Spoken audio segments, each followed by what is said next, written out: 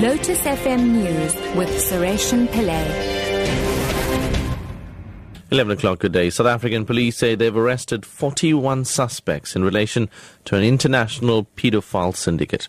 An international police team coordinated by the FBI uncovered the pawn ring in January with the arrest of a 37-year-old Southern Cape man at his home in Plettenberg Bay. William Beale appeared in the Knysna Regional Court in the Southern Cape yesterday, where the charges against him were finalized. Spiwe Hobasi reports. Bill is facing charges of manufacturing and distributing pornographic material. This comes after police from South Africa and Belgium had subpoenaed his online history and found more than 10,000 porn images on his computer. Police say they have identified another 140 suspects internationally who are in possession of the same images. National Police Commissioner Ria Piecha says the arrests to date are just the tip of the iceberg. Another 34 suspects have been identified and their arrests are imminent.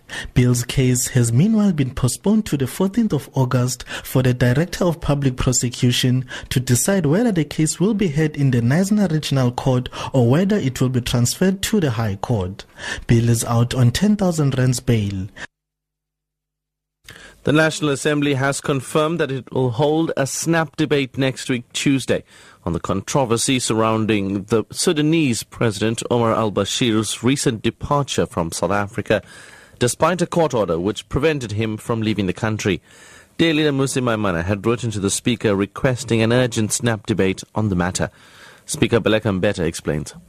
We have agreed to the snap debate after consultation with the relevant ministers. So the snap debate has to be accommodated next week, Tuesday.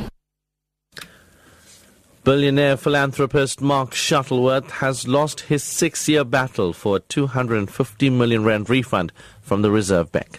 The Constitutional Court has had the final say in the matter, finding that the 10% exit levy he was charged was not a tax. Shuttleworth was made to pay the amount when he applied to move all his capital, some 2.5 billion rand, out of the country. He emigrated to the Isle of Man. In a majority decision penned by Deputy Chief Justice Digsang Mogoeneke, Shuttleworth will not get a refund.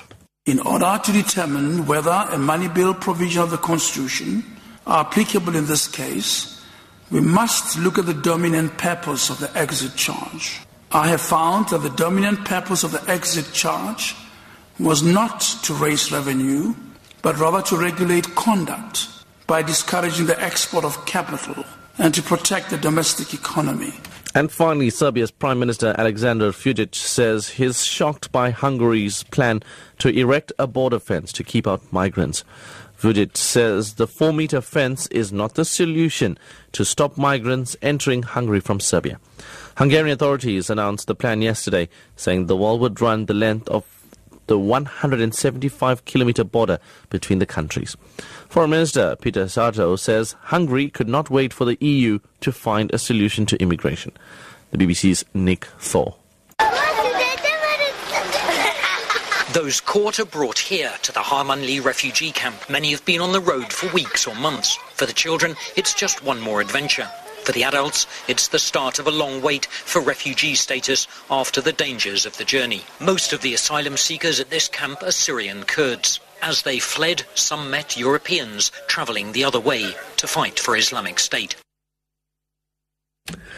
Top story, 11 o'clock. South African police say they've arrested 41 suspects in relation to an international paedophile syndicate. I'm Sureshan Pillay.